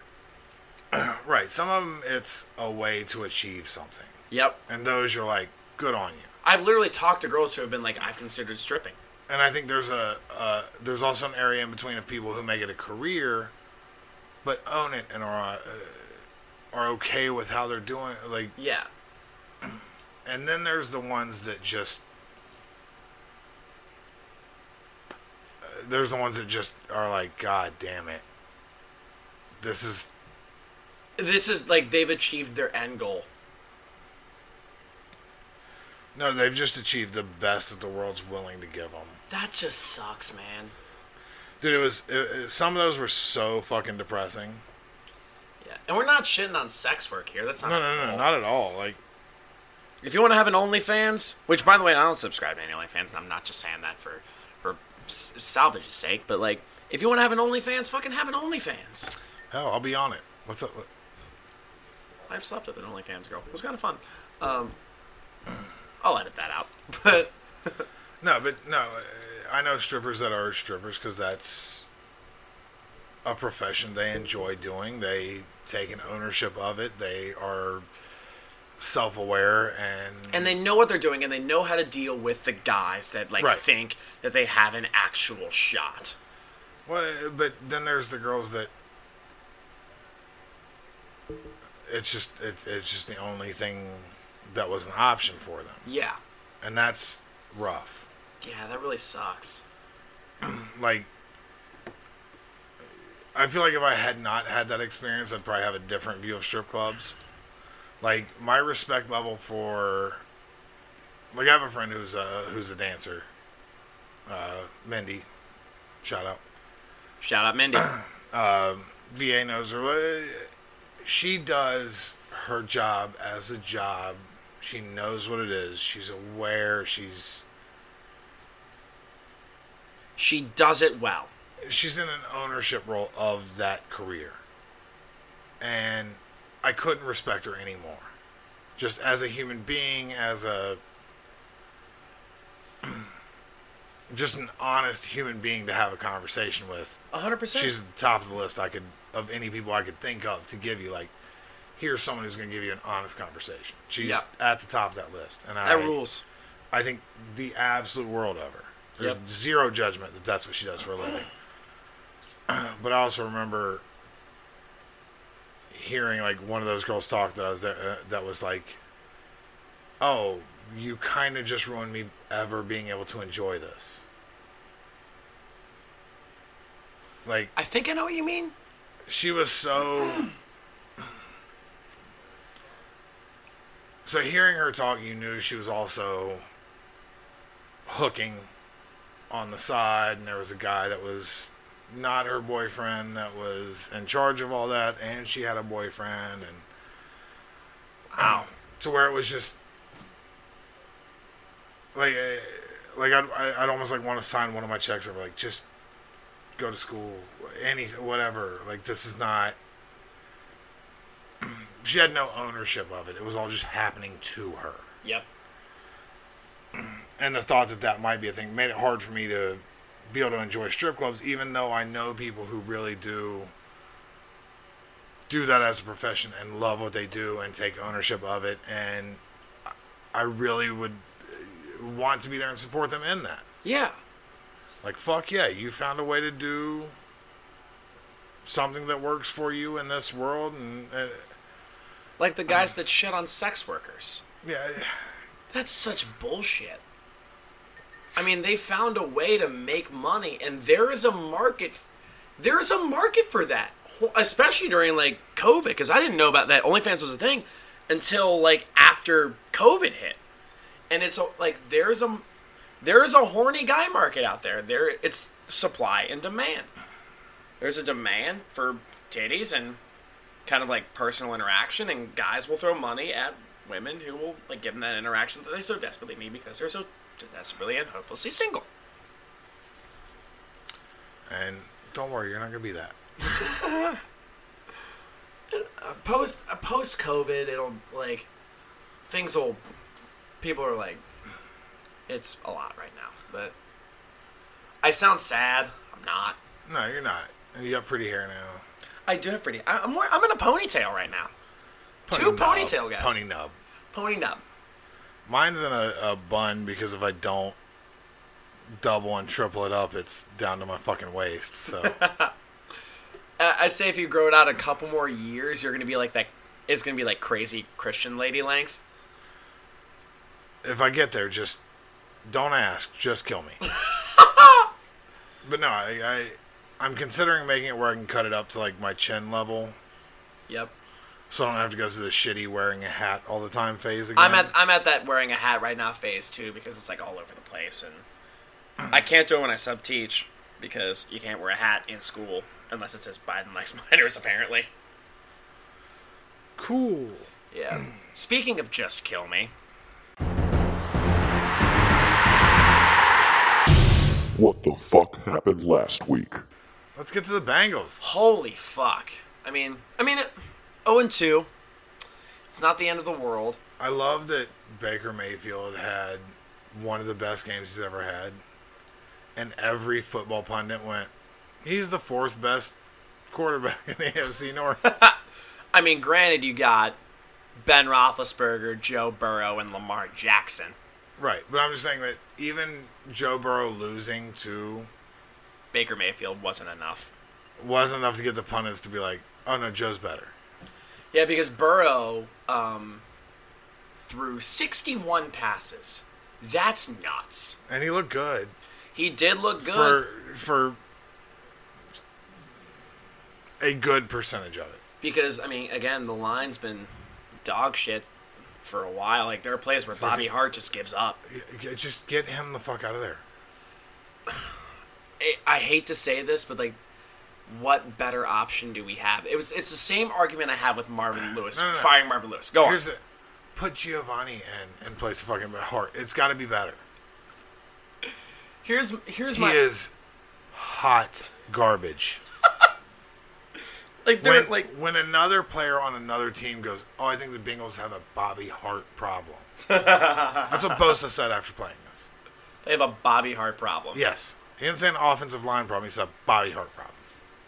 He was a 7th-round pick. He doesn't... There are plays where he just straight up gives up. Like the first week, Bosa just ran around him. Second week happened with Myles Garrett. Well, right, but look, when Burrows ran for the touchdown, Bobby Hart's the first one there, like, grabbing him, like, yeah, I fucked up real bad, and you still made it good. Like, he didn't, like, Burrow followed Hopkins, didn't he? Yeah, for that touchdown. Right. Trey did great. But if you watch where Bobby Hart was, he ended up on his butt. And then got up and ran to the end zone, like, yeah, good job, buddy. Like, where Burrow should have been like, yeah, but you did awful. You were not important to this play, and you still almost fucked it up. The one qualm I have with getting rid of Bobby Hart, again, please no Bobby Hart. I have the same argument with getting rid of Bobby Hart that I do with getting rid of I can't speak today. With getting rid of Marvin Lewis. If not him, who? What's the tight end that's showing up? Sample? Sample. Fucking throw it. He's going to be a tight end. I'll get to him later. I think, like I said, if you listen back, watching footage, I was like, that kid's going to be good. And I think Sample was a second-round pick. Right. The Bengals knew he was going to be good. Because Zach Taylor, because he was thought of as kind of a reach, but Taylor was like, yeah, he fits into our system. Well, I mean, he was more of a blocking tight end in college just because they didn't use tight ends that way. Yeah. But when they worked him out, he's catching every fucking pass, blah, blah, blah. I think the kid's good. Yeah, and he will be good. At this point, fuck it, put him in for Hart. I don't care. Because, well, they have to put him in a tight end because Uzama's out for the year now. That's right, yeah. Yeah, because he tore his Achilles, which, by the way, Burrow's first touchdown pass, that was a gorgeous throw. Oh, yeah, it was beautiful. And right to him. Just beautiful touch. Shows you what the Bengals could do. Here's what's driving me nuts watching these games. When they go at the heavy packages and have 2 tight ends in there, Burrow has a second to throw the fucking ball. Yeah. When it's a 1 tight end set, you got T. Higgins trying to fucking block a defensive end. No! Stop it. You don't want your slot guy blocking? It's been driving me nuts every game. You want at best, you want your slot guy blocking like a defensive back 10 yards down the field when Mixon's making a run or Gio's making a run. Right. That's how generally you do He throws that critical block that gets Mixon an extra 5, 10, or maybe goes to the house. But I don't like how Zach Taylor has shied away from the heavy package. I wish they still had, like, Ryan Hewitt. Where is he now? I don't know, but the fact that they let that guy go is madness to me. Let's see where he's at. I will fact check that. He, like a guy who can pick up fullback, tight end, lineman. Like, that guy did so much. He's a free agent. Bring him back. Kind of like a Kyle Juszczyk kind of guy. I think he's better. I really do. I think that is one of the most underrated talents the Bengals have ever had was Ryan Hewitt. Kind of like that X factor in a way. You let him run the ball, and he can run the ball. You let him catch the ball, he can catch the ball. You want him to block for somebody, he blocks. That dude did his job. Yep. There was he's kind of like an everyman on the field. Like, that's what Kyle Juszczyk is for the 49ers. Which, try spelling that guy's name on the first try. Or, I mean, like a Graham. Like Jimmy Graham? He'll block when he has to. He's not going to be able to run it from scrimmage. But if you give him a dump pass 6 yards out, he'll make something out of it. Yeah, I was going to say, kind of a fullback kind of. But if you have him run an end around, he knows how to block that. I think Hewitt was all of those things and just criminally underappreciated. I'll give him that. 2014 to 17, he was a Bengal. 2018, he was a Colt. And 2019, he was on the Titans practice squad. I would like to see them. I hate that Uzama's out, but I would like to see them go that way with Drew Sample. Because they have, I think, Ethan Carter and one other guy. Yeah, maybe Mason Shrek. I think you might be right, yeah. But even if you have to grab somebody, go with more heavy packages. Give Burrow a fucking chance to throw. Or to move, or do what won him a Heisman Trophy. Right, but your offensive line's not doing the job. It's clearly not. It's clearly a weakness. Right, give him the heavy packages more often. Give him the guys in there that can, hold a defensive end as opposed to throwing a fucking receiver on it or having Gio block a fucking defensive end. No, it's not going to happen. Gio's tiny. But he does, I'll give him credit. He does pretty good for what he is, but I've always thought that Gio had longevity because the Bengals didn't overuse him. Do you know what would be great right now? It's like a Benson back. Like a Benson. Cedric Benson? Yeah, Rest in peace. a Cedric Benson type back right now that they could throw out where it didn't look like they're going heavy package, but a guy who could block. Like a Rudy Johnson? Rudy was a little too small. Yeah. Like, Rudy was more of a finesse. Like obviously not this level, but like a Jerome Bettis. Yeah, if you had like a bigger back, we could really use like a fullback or a halfback. Because the fullback is essentially not really a thing anymore. No, but right now with the offensive line as shaky as it is, god damn, we could use one. Do you think it's the whole line, or do you think that Bobby Hart is such a weak link that it's making the entire line look bad? I think there's a few guys on that line that they better be saving whatever they're making this year. Like Billy Price, yes. if he's playing. You want to know a stat I read about? I was going to bring this up earlier, but you want to know a stat I read about Burrow in his game this game? Burrow threw more passes in week 2 than Jimmy Garoppolo did for the 49ers during their entire playoff run. Right, which 61 passes is a lot to ask. Yeah, especially for your second game of your career, because you played down the entire game. But 61 passes, that's a lot. It should never be asked. Which, by the way, 316 yards and 3 touchdowns, that's good. Yeah. That's a good stat line. Right. Again, anyone who's listened to this podcast knows I've been like, well, let's wait and see. Let's wait and see.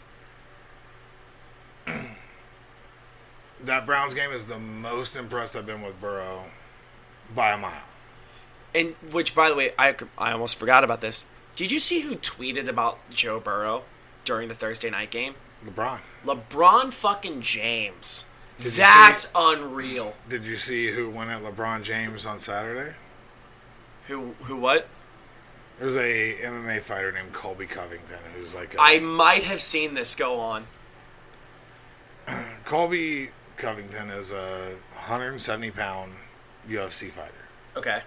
He's a welterweight, and he beat Tyron Woodley in arguably Tyron's worst fight he's ever had. He threw like 9 punches the entire fight. What a pussy.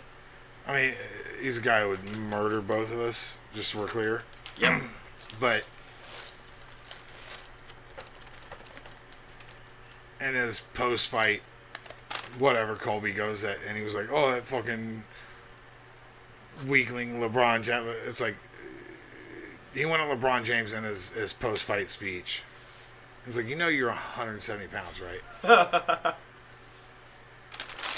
And you're talking shit to a 6'9", 270-pound super athlete. He's like, he wouldn't last 10 seconds in a cage with me. Bet he would. You know, they make weight classes for a reason. Like Mayweather versus Conor McGregor? No. Not even the same. No. I mean, like, in a way, like, Mayweather, like, you couldn't last in the ring with me? No, what I'm saying is it's even more absurd. It'd be like if Tyson and McGregor. Yeah. Or Ali and McGregor.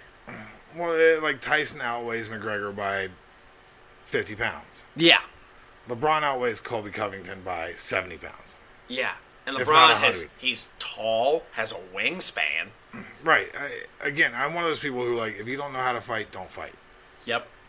I'm real big on that. But also, I'm not real hyped on jumping into any fight with a 6'9" super athlete.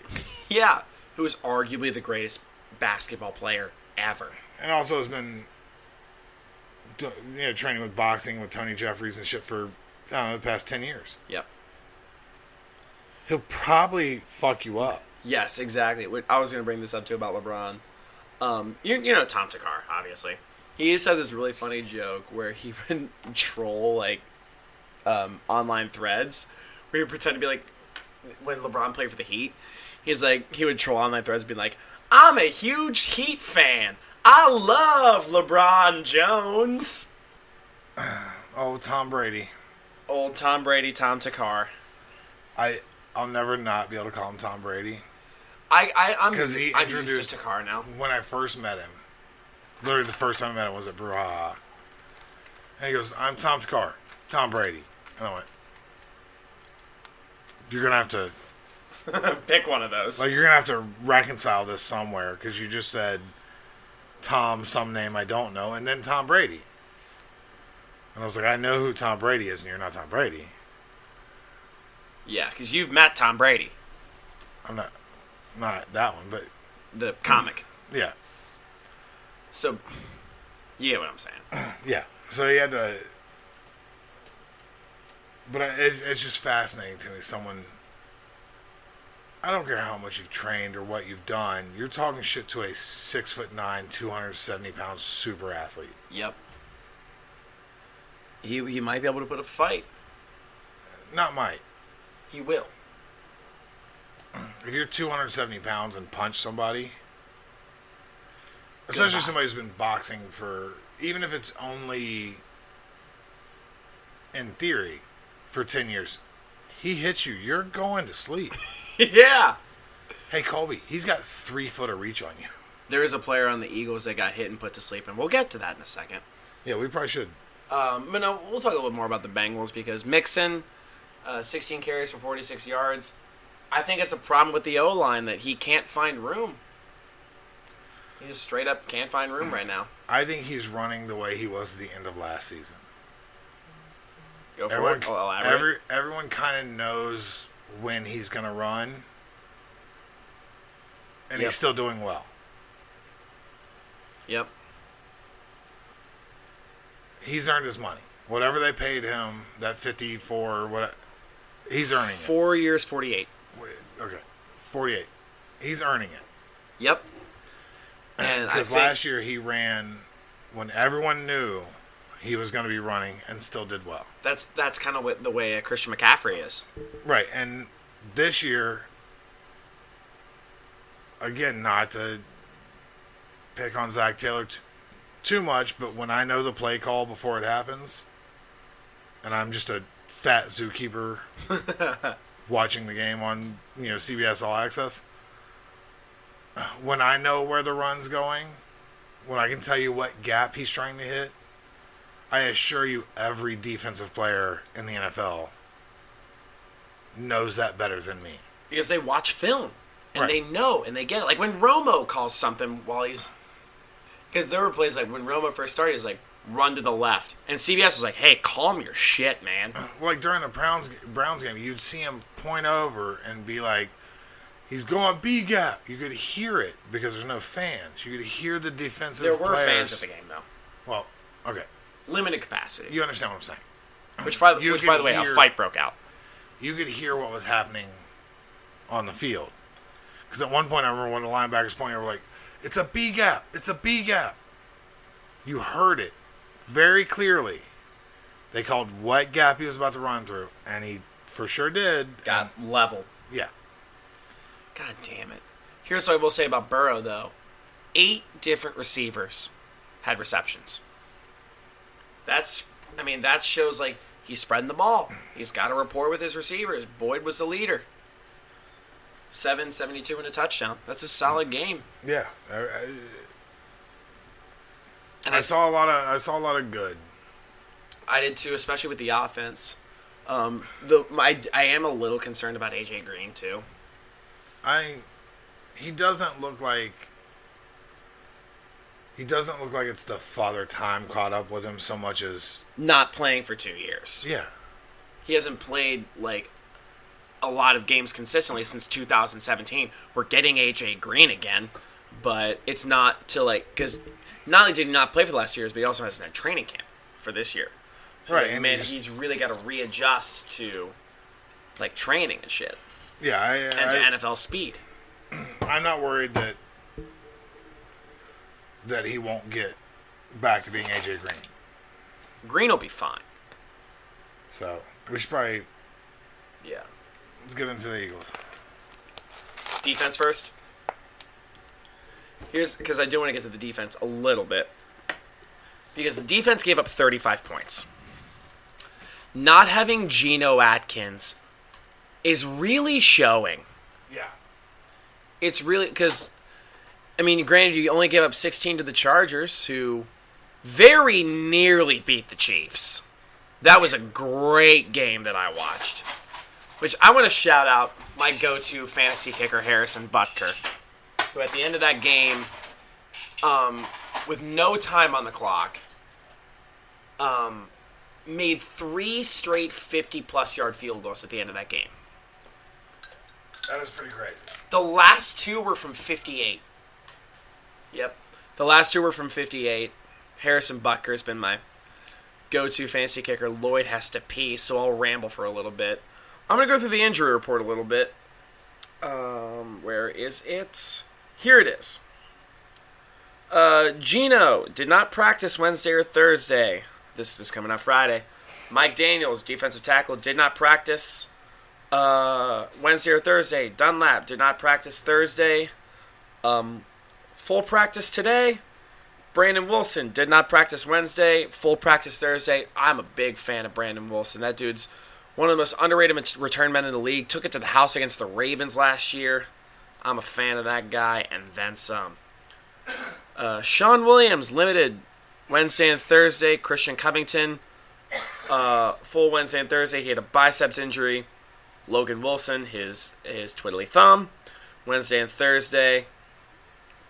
Full practice again. Gino, it's a shoulder. Mike Daniels is his groin. Dunlap was just resting. Brandon Wilson, it was personal. It was a personal reason. Sean Williams, it was his calf. And all that fun stuff. So, Lloyd, do you want to take down the Eagles? Let's do this shit. Let's fucking do this shit. I'm going to load my burns first. But if you want to bet on how well you think these burns are going to go, that was a reach. If I want to bet on how bad Alex is going to miss the segue. Oh, I almost forgot about the ad reads, too.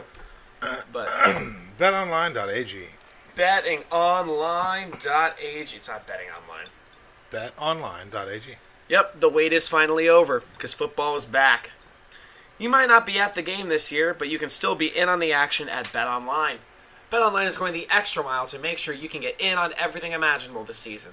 From game spreads and totals to team, player, and coaching props, BetOnline gives you more options to wager than any place online. You can get in on their season opening bonuses today and start off wagering on win, division, and championship futures now. Head to betonline.ag today and take advantage of all the great sign-up bonuses. BetOnline, your online sports book experts. And now, the dick shaving part. Lloyd, when's the last time you have shaved your balls? It's unfortunately been longer than it. I need to get around to that, man, because again, like, COVID's, it's still pretty quarantine, and like, people are still like trying to either prevent them. People are like not trying to get with me and are using COVID as an excuse. It's like, it's not you, it's 19. It's not you, it's COVID-19. It's not you, it's the pandemic. Yep. But 2020 has been the year of things happening that are completely out of your control, such as technical difficulties during a podcast. But there's one thing you can control, and that's shaving your bush. Our sponsors at Manscaped are here to remind you to do so. Like, we got to use Manscaped, man, because I am tired. It's like, when we used to do the ad reads for Manscaped, like last year, it was like using that same old razor that you do on your face, that you use on your balls, and I would use the Cleveland Brown Boys. Oh, that's nasty. It is!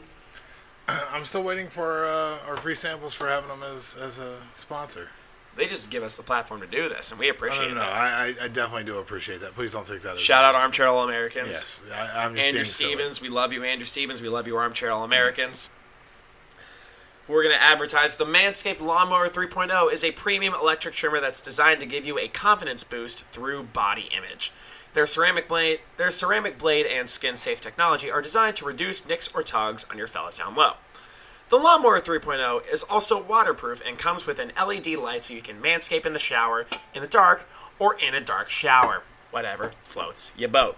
They also just released their Shears 2.0 nail kit, which is the perfect add-on to their Lawnmower 3.0 trimmer. The Shears 2.0 is a luxury 4-piece nail kit featuring tempered stainless steel tools, and it includes tipped tweezers, rounded point scissors, fingernail clippers, and a medium grit nail file. The Shears 2.0 Nail Kit allows you to pluck your eyebrows and trim your nails, but not just regularly, in style.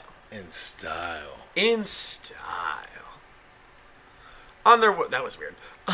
On their website, you'll also find the Crop Preserver, an anti-chafing ball deodorant and moisturizer. This will help you tame that dreaded summer swamp ass with natural hydrators and antioxidants. You'll also find the Crop Reviver, a testy toner that's like having cologne that is designed for your balls. We won't judge you if you catch you sniffing yourself. Go to manscaped.com and check out some of these life-changing products. In fact, listeners of this show will get 20% off and free shipping with the code ARMCHAIR at manscaped.com. That's 20% off with free shipping at manscaped.com and use the code ARMCHAIR. It's time to grab 2020 by the horns by shaving that front truck. And now,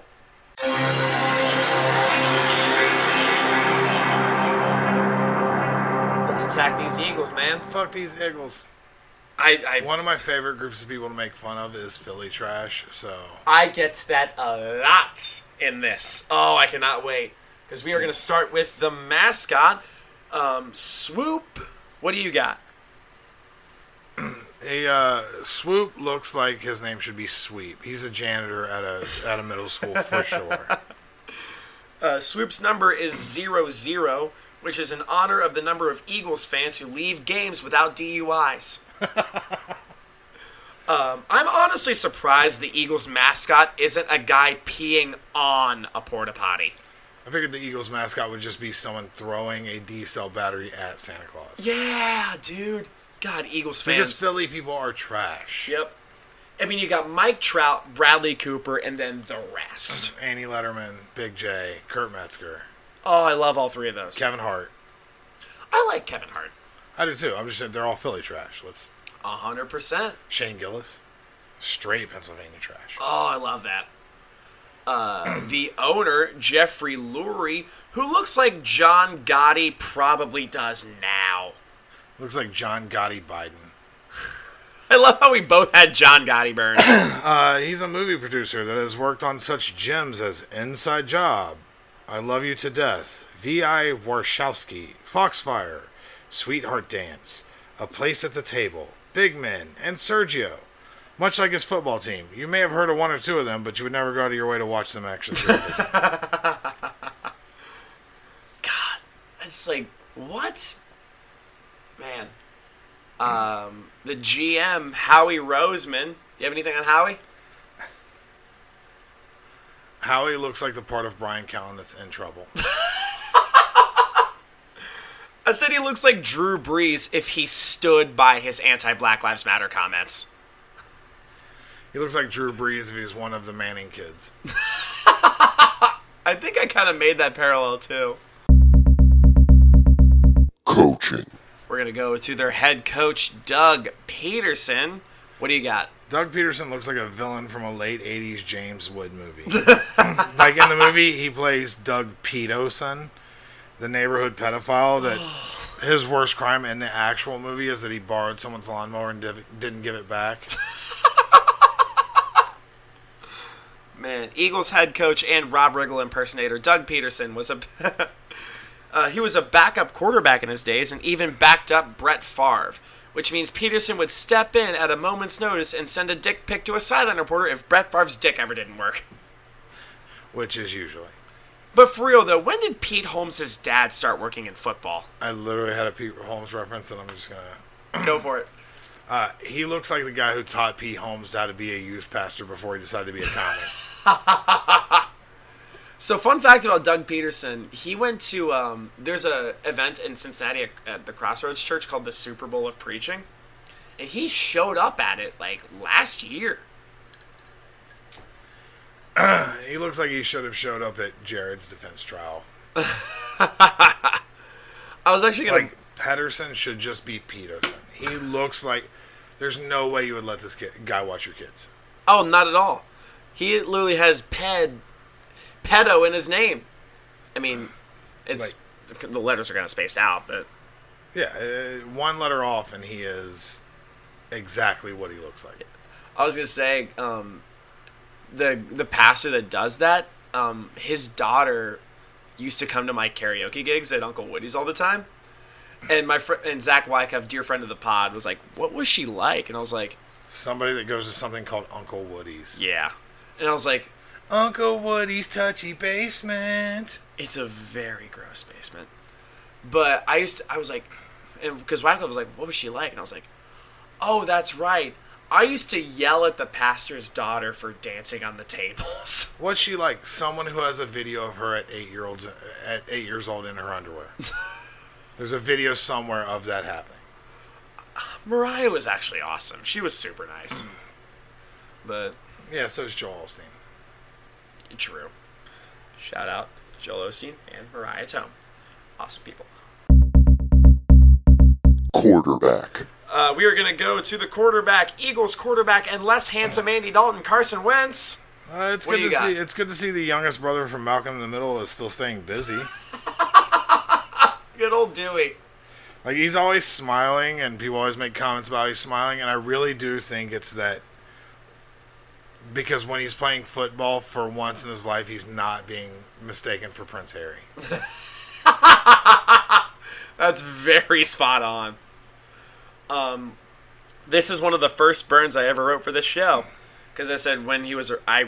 They did the last time the Bengals played the Eagles was the live episode of Go Bananas when Stone and Sam did the podcast. And I said Carson Wentz was a rookie and he has to live up to the Eagles' quarterback legacy of dogfighting and Campbell soup commercials. That's That's better than I gave her credit for, just because I was worried I was going to cough a lot. But I don't know if you saw this last week. This is true. Carson Wentz was booed by crowd noise. Carson Wentz always looks like he's happy that someone's not calling him a ginger at this moment. But Carson Wentz was booed by crowd noise last week. Not to be outdone, a cardboard cutout fan gave him the middle finger. All of the cardboard cutout fans in Philly are just a middle finger. That's pretty much what it is. And his backup, Jalen Hurts. I'm going to pull something up. What do you got?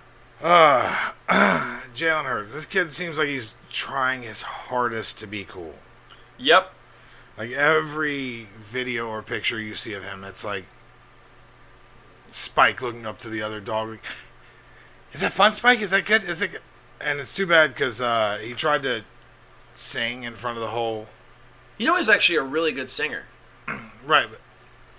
So he did a thing in front of the whole Philly Eagles team where he sang, and his own teammates booed him. And you could hear multiple people screaming, not even get the fuck, but just the fuck out of here, man. I was going to... Go ahead.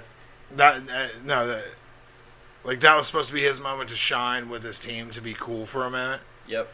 And 90% of the team was just like, get the fuck out of here. Yep. Like, screamed at him and booed at him. Which, I mean, in a city where they threw batteries at Santa Claus, that seems fitting. But that was the team booing him. The team. His teammates.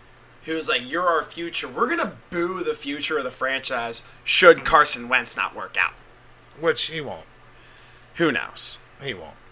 I was going to play a clip of like someone saying like, oh, Jalen Hurts is actually really good, but I was going to play Victor Oladipo from the Pacers. Which, by the way, Victor Oladipo, Pacers, fantastic singer. I don't know if you've ever heard him, but... I haven't, but I also saw Jalen Hurts had like a clip where he was interacting with a fan who was autistic and was bullied by blah, blah, blah. Yeah, that's right. I saw that. Shout out TMZ for all these things. If you want to know how big of a piece of shit Jalen Hurts' manager is, he's like, hey, we got that on video. You're going to look great. It kills the whole clip.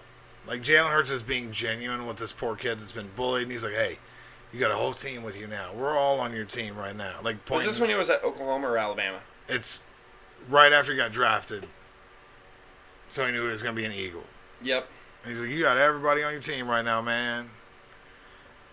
And Jalen Hurts' dog shit manager ruined the whole clip by being like, we got that on video. You're going to look great. What a dickhead. And it was so... Yeah. It ruined a good moment. Yeah, it was a genuine moment where Jalen Hurts, who has the personality of a of your water bottle. Yep. Like he's go on Wikipedia. Find anything about Jalen Hurts other than stats. I'll challenge you. Go ahead. Because Jalen Hurts, he's played for Alabama, Oklahoma, and now the Philadelphia Eagles. The holy trinity of racist fan bases. He knows all of the good trailer parks.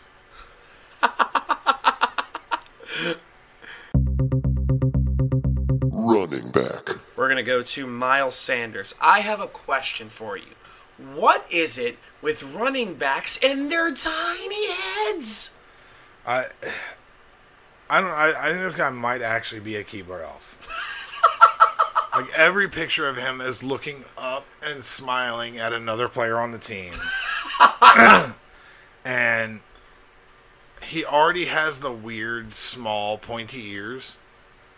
But there's a few pictures of him with a mask where it's pulling the ears even more pointy, and he straight up looks like... He looks like the shitty Legolas knockoff for Tyler Perry's Lord of the Rings. I was going to say, what is it with running backs and their tiny assets? If Miles Sanders is an ego, then his head makes it look like he's still hatching. He looks like a tiny emu. And we're going to go to his backup, Boston Scott, who looks like Odell Beckham if he liked women to poop on his everywhere. I said, Boston Scott is the answer to the question of what if LeBron took a shit on Odell's chest and it became a person? You'd get a mediocre second-string running back that kind of looks like them. Wide receiver. Alshon Jeffrey. Alshon Jeffrey's ears are the only way an Eagles wide receiver will ever have points. Oh! Alshon Jeffries looks like if Martin Lawrence hadn't gone crazy and was now playing a role as a football player. He looks like he's still mad about feminine hygiene products. That is a deep cut reference for you. That is. Alshon Jeffries looks like the only places he gets food have bulletproof windshields. Alshon Jeffrey. Then we're going to go to Jalen Reagor, who has a nose that's about as big as Miles Sanders' head. Jalen Reagor got so good at avoiding being tackled because he's actually part gazelle or some other type of prey animal. Seriously, his eyes are almost on the side of his head. I forgot to mention this, but I said this team drafts unsuccessful wide receivers the way Patriots draft white guys. The Phillies draft unsuccessful wide receivers like Philly people start successful businesses. Exactly. Third stringer and Jay Sean cosplayer JJ Arcega Whiteside. He was drafted in the second round because the team management knew nothing about him, but they thought with a name like that he would be good for some kind of diversity. Yeah, I will say he did have crazy good stats last week. Did you see this? 10 receptions, 169 yards, and a touchdown. How about that, right? Just kidding. Those are his career stats. Yeah. No, I'm not even making a joke. Those are literally his career stats. 10 receptions, 169 yards, and a touchdown. He looks like if Tim Meadows from Walk Hard played football. I'm excited to talk about this guy. Deshaun Fuck the Jews Jackson. Deshaun Hitler Youth Jackson. Putting out Hitler and Farrakhan quotes on Instagram. But luckily he was in Philly where people are just straight trash and wouldn't be bothered by something like that. I hate you so much. Here's my joke. Eagles wide receiver Deshaun Jackson garnered controversy after sending out a fake Hitler quote on social media. Jackson later apologized and condemned Hitler, which was a devastating blow to an Eagles fan base that can't get enough of him. Deshaun Jackson failed miserably in Tampa, Florida. So the Eagles were like, that's exactly what we need. And then he showed up in the most Philly way possible. By quoting Hitler. Can I talk about that for a little bit? Please do. Oh my God. Why would you Hitler could say, I love a Big Mac sandwich. You stop at Hitler. Yeah, not only Hitler, but Farrakhan back to back. It's like, hey, Stalin and Mao had some really good ideas. Like it couldn't have been anywhere. It couldn't have been any more. You failed in Tampa, and Philly brought you back. He was drunk driving in Tampa, left his truck on the side of a road, tried to blame it on someone else. Blah blah blah. All the shit he did in Tampa, and Philly's like, hey, we get what you're doing, bruh. I like it. Let's bring you back here. And he literally quoted Hitler. That's insane. I will say, he is like trying to educate himself, which he shouldn't have to. It's like, hey, everyone's on a general consensus that Hitler's the worst person who has ever existed. Yeah, it's pretty much a general consensus. I think over the next few years, we'll just get some Stalin quotes, some Mao quotes, some Pol Pot quotes. Well, he'll get there eventually. Yeah, maybe some Donovan McNabb quotes here and there. McNabb. Yeah, Deshaun Jackson is he's every bit as tragic as the name Deshaun. I'm gonna say this, and I don't feel good about it, especially considering the Hitler quote. When Deshaun Jackson came out of college, I was horny for him. I wanted the Bengals to draft him so badly. So you drop a pass on the 2-yard line? Yeah, that's right. Drew McGarry said he dropped the ball with his Hitler quotes like he drops the ball before the end zone. He failed so bad that he became a Silver Linings Playbook reference. But the Bengals drafted Jerome Simpson instead, who was known for one play. Also for his just freak athleticism. And he flipped into the end zone. Yeah. I'll take it. Yep, I'll take Jerome Simpson, but I'll take Jerome Simpson over Hitler quotes. Well, you're not going to be like, during the draft process, you're not going to be like, hey, 13 years from now, who are you going to quote? Mother Teresa? Good man. Not really. She was a piece of shit too, but whatever. Who are you going to quote? MLK? JFK? No, that'd be a good answer, but I'm still going with I'm going to defend the Jerome Simpson pick. Over the Deshaun Jackson. If you talk to both of them, you'll be like, this guy's probably not going to quote one of the worst humans ever. If not the worst. Before I forget, here's another throwback burn. It was about a wide receiver. One of the first jokes I ever wrote was about, I don't know if you remember him, Dorial Green Beckham. Yep.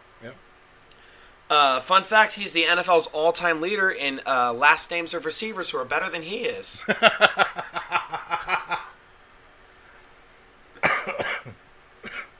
That's really good. That's one of my favorite jokes. Very good. That's one of my favorite jokes I've ever written for the podcast, and it was 2016, and it made Sam Evans laugh very hard. Almost forgot about that. Now, Tight end. Zach Ertz is the smallest big guy I've ever seen. He's a big dude who carries himself like a little guy. Like he's always looking up, he's always looking up to everyone around him. Like, I did good, right? And if you look at every picture of him, he looks sad. Like in this one. And I've decided that's because, despite his NFL career, he's really bummed out that he's not Chris Evans' stunt double. Why is Zach Ertz playing football? Because there is a Christian strip club somewhere that is really missing one of their bouncers. That was good. And his backup, Dallas Goedert. You be the first one to know this, because I have a story that I don't know if you've heard. Dallas Goedert looks like the guy who was the best at throwing a football at Coachella. That's really good. Like, I don't know this guy, but I am certain he has a wicked Frisbee golf disc collection. I don't doubt that at all. So I'm going to show you this clip, but Dallas Goedert, this offseason, got fucking sucker punched in a bar in South Dakota. Was it by a white girl with dreadlocks? It was not. Damn it. Did you see this clip? I did not, but... Holy fuck. I mean, like, it's unnecessary. It was brutal. I watched it 30 times today. Dude. Press play. Press play on that shit.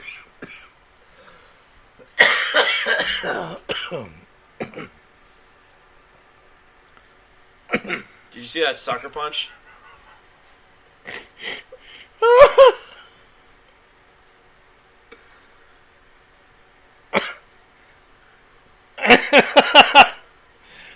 He definitely looks like a guy who is the second best fighter at Coachella. I mean, I hate to say this in this way. The way that guy just punched him and his neck snapped back, I'm like, I can't not watch this. Also, if you guys hear me coughing, it's I took a drink during one of those jokes that I just said it's good afterwards. And I really did laugh and just inhale rum and coke down the wrong pipe. Oh, that sucks. So this should be a testament to the fact that one of Alex's jokes was better than I gave him credit for. I just, get it out of your system, dog. Instead of laughing the way I should have, I decided to inhale rum and coke. And yeah, but Dallas Goedert got sucker punched in a South Dakota bar this offseason. The last time I've seen Eagles beaten that badly was in every game they've played in this season. Yeah, but the man made the punch because, quote, I thought it was my wife. Dallas Goedert looks like his name should be Lovett Goddard. He doesn't get to be that high of a city in Texas. What do you got? Jason Peters. Jason Peters looks like Kimbo all 12 slices. With an orange slice to drink and a slice of that pie over there. Jason Peters looks like Kendrick Lamar Malade. And what made me giggle today. He looks like if the chocolate silk pie from Perkins started playing football.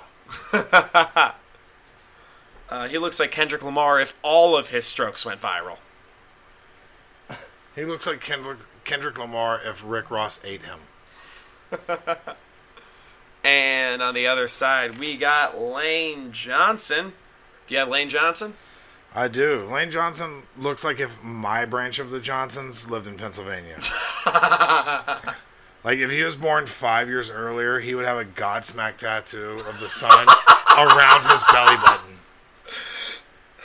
He would have the Godsmack sun tattooed around his belly button. Oh my god. Because a fan of the podcast, Balint, is a huge Godsmack fan. So I feel bad about that one. No. He's a huge Godsmack. I'll tell you what.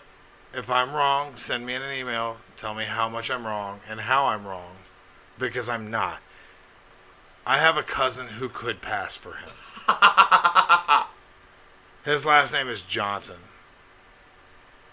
If we were in Pennsylvania instead of Alabama or Ohio, that's us. Yep. That guy can tell you the three best spots to park your tractor trailer truck. Exactly. And for the guard, Nate Herbig, who is awfully successful for a guy who looks like he eats ice cream with his hands. I'm doing good. I'm doing so good. I own a Sonic.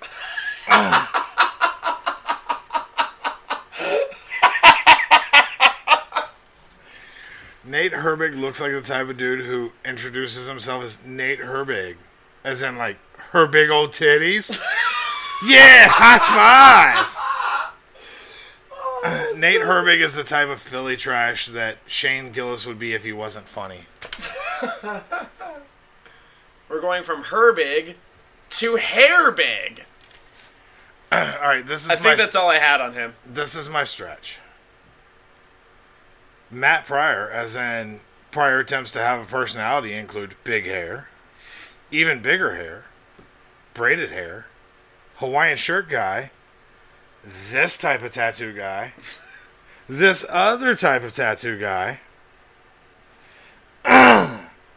hell, I'm not convinced he's not Matt Pryor from the band The Get Up Kids.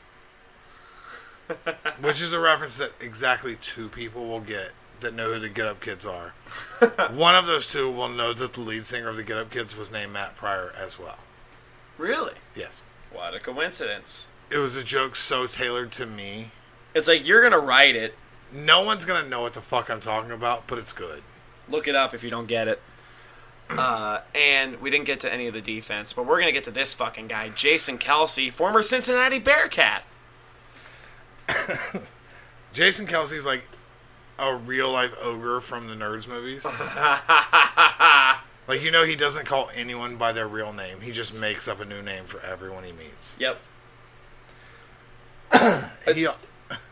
Go on. He also only refers to women that are not white by their nationality. Like, oh, Puerto Rican ass girl, I got you. Black booty, all right, what's up? You don't do that too? Not the way he does. This dude owns a Chiquita banana outfit. Man, that's a big banana. Jason Kelce, that fucking costume he wore at the Super Bowl party. That just looks like Toad going to prom. Jason Kelce looks like his family made all of their money by Kmart inflatable pools. And by his brother Travis Kelce's contract.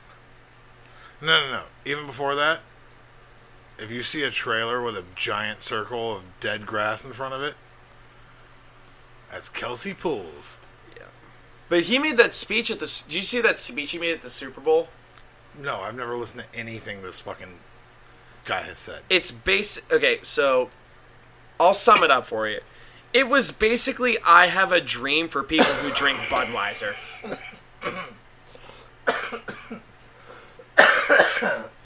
It was, I have a dream for people who drink Budweiser. I tried to recover from my coughing fit in the middle of that, but I started coughing more because that was a good joke. Thank you.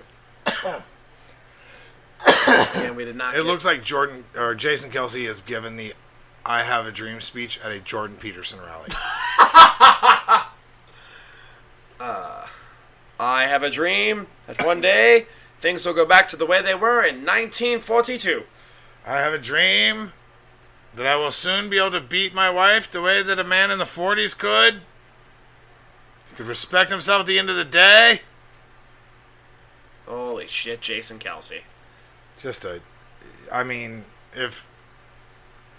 the shame that Ethan Suplee felt for being fat that has now motivated him to be a super cut giant person. Yep. If that negative feeling was a human being, it's Jason Kelce. Predictions and bullshit. Again, we did not get to defense, so we're just going to go right to predictions and bullshit. Lloyd, what's your prediction this week? We got the Eagles this week. They're 0-2. My prediction is that the defense is going to break Carson Wentz in half. Okay. They're going to be so tired of seeing a ginger do anything behind the offensive line that they're going to play out all of their worst hurting Andy Dalton fantasies against Carson Wentz, and he will not make it past 8 minutes of the first quarter. I totally am there. And they're going to bring in Jalen Hurts, who's going to sing his way to 300 passing yards. He's going to sing to the point where everyone else in Philly boos him. Even though there's no one in Philly there. Yeah. You're going to hear the white trash trailer park boos from so far away that Big J Okerson from Baltimore. That Big J Okerson will get a new special in Cincinnati. My prediction, Bengals 362, Eagles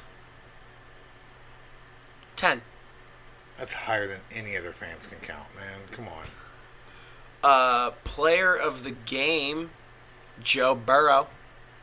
I'm going to say He's going to go 62 for 63 for 962 passing yards, 20 touchdowns, 20 picks.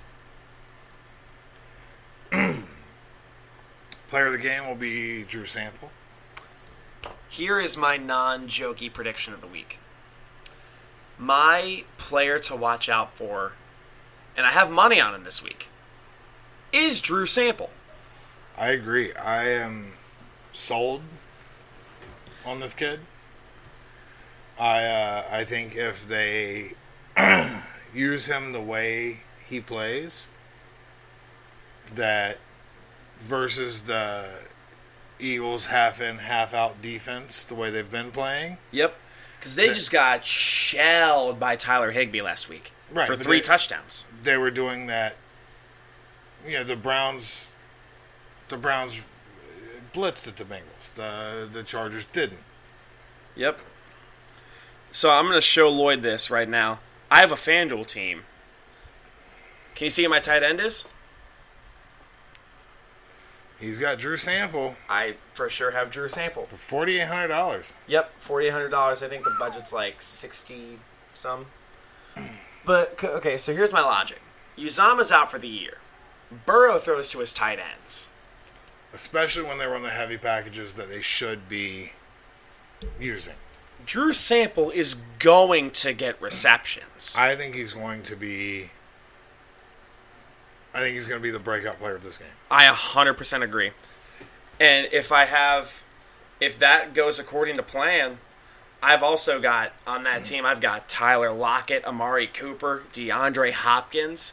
If they all rack up points, I'm going to be a rich motherfucker. D-Hop's going to produce. Oh, yeah, because he's got Kyler Murray now, too. No, just because he's D-Hop. He's the best wide receiver of the last 5 years. Yeah. I would put him over Michael Thomas. I would say he's the new Megatron. Yes. Because here's the difference here's what separates DeAndre Hopkins over Michael Thomas. DeAndre Hopkins is quarterback proof. He's also solid on his routes. Yes. He doesn't drop anything. Wait, I'm saying he doesn't rely on speed to get a separation. He doesn't rely on raw athleticism to... He knows his routes. He knows your routes. He knows your protections. That's a guy who... D-Hop knows when you're zoning him. He knows when you're man-to-man. He knows his shit. He could quarterback a game. Like, why I say DeAndre... I almost said Drew Sample. Why DeAndre Hopkins is quarterback proof. He put up stats with T.J. Yates under center. He could put stats with anyone. He put up stats with Brian Hoyer. He runs like Chad Johnson did, but Chad was a crisp route runner in his days. I think D-Hop is a better route runner. Only because he understands what the defense is doing. I think Chad had such incredibly clean routes because he was also physically gifted to do that. Yep. Whereas D-Hop has all of those physical gifts. He is just as much of a genetic freak as any other receiver. And he has crazy good hands. And the understanding to know why and what is happening around him. Yep. Find a receiver that comes back to his quarterback as often as he does when the quarterback's scrambling. Find a receiver that extends a route on top of what's already expected of him. Well, it's going to help because Kyler he's a great scrambler. Kyler Murray is going to be the kind of guy, he's on the field and everyone has to be aware of what he's doing because he's that freakish of an athlete. If you combine Kyler Murray and DeAndre Hopkins, the Cardinals are going to be fucking filthy. But we're talking about the Eagles. Yes, we are talking about the Eagles and their kitchen sink of a receiver core. They have the ghost of Alshon Jeffrey. He's fine. Deshaun Jackson, anti-Semitic, but fine. Arcega-Whiteside, if he gets a catch this week, I'll be surprised. He has So 2 will he. targets this whole year. So will he.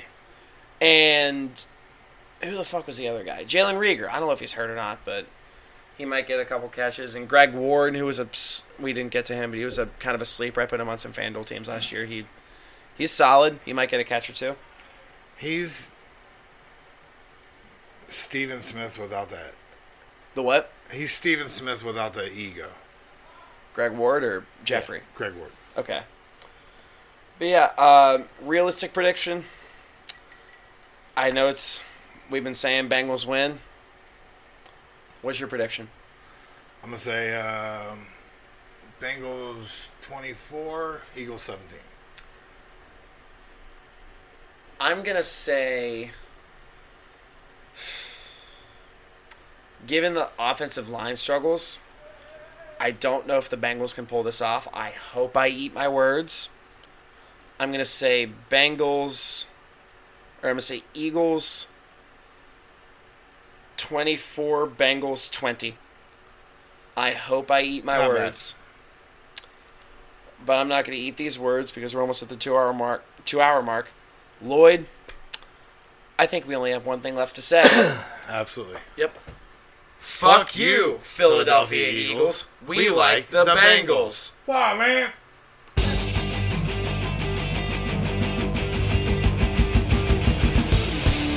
Fuck you. We like the Bengals.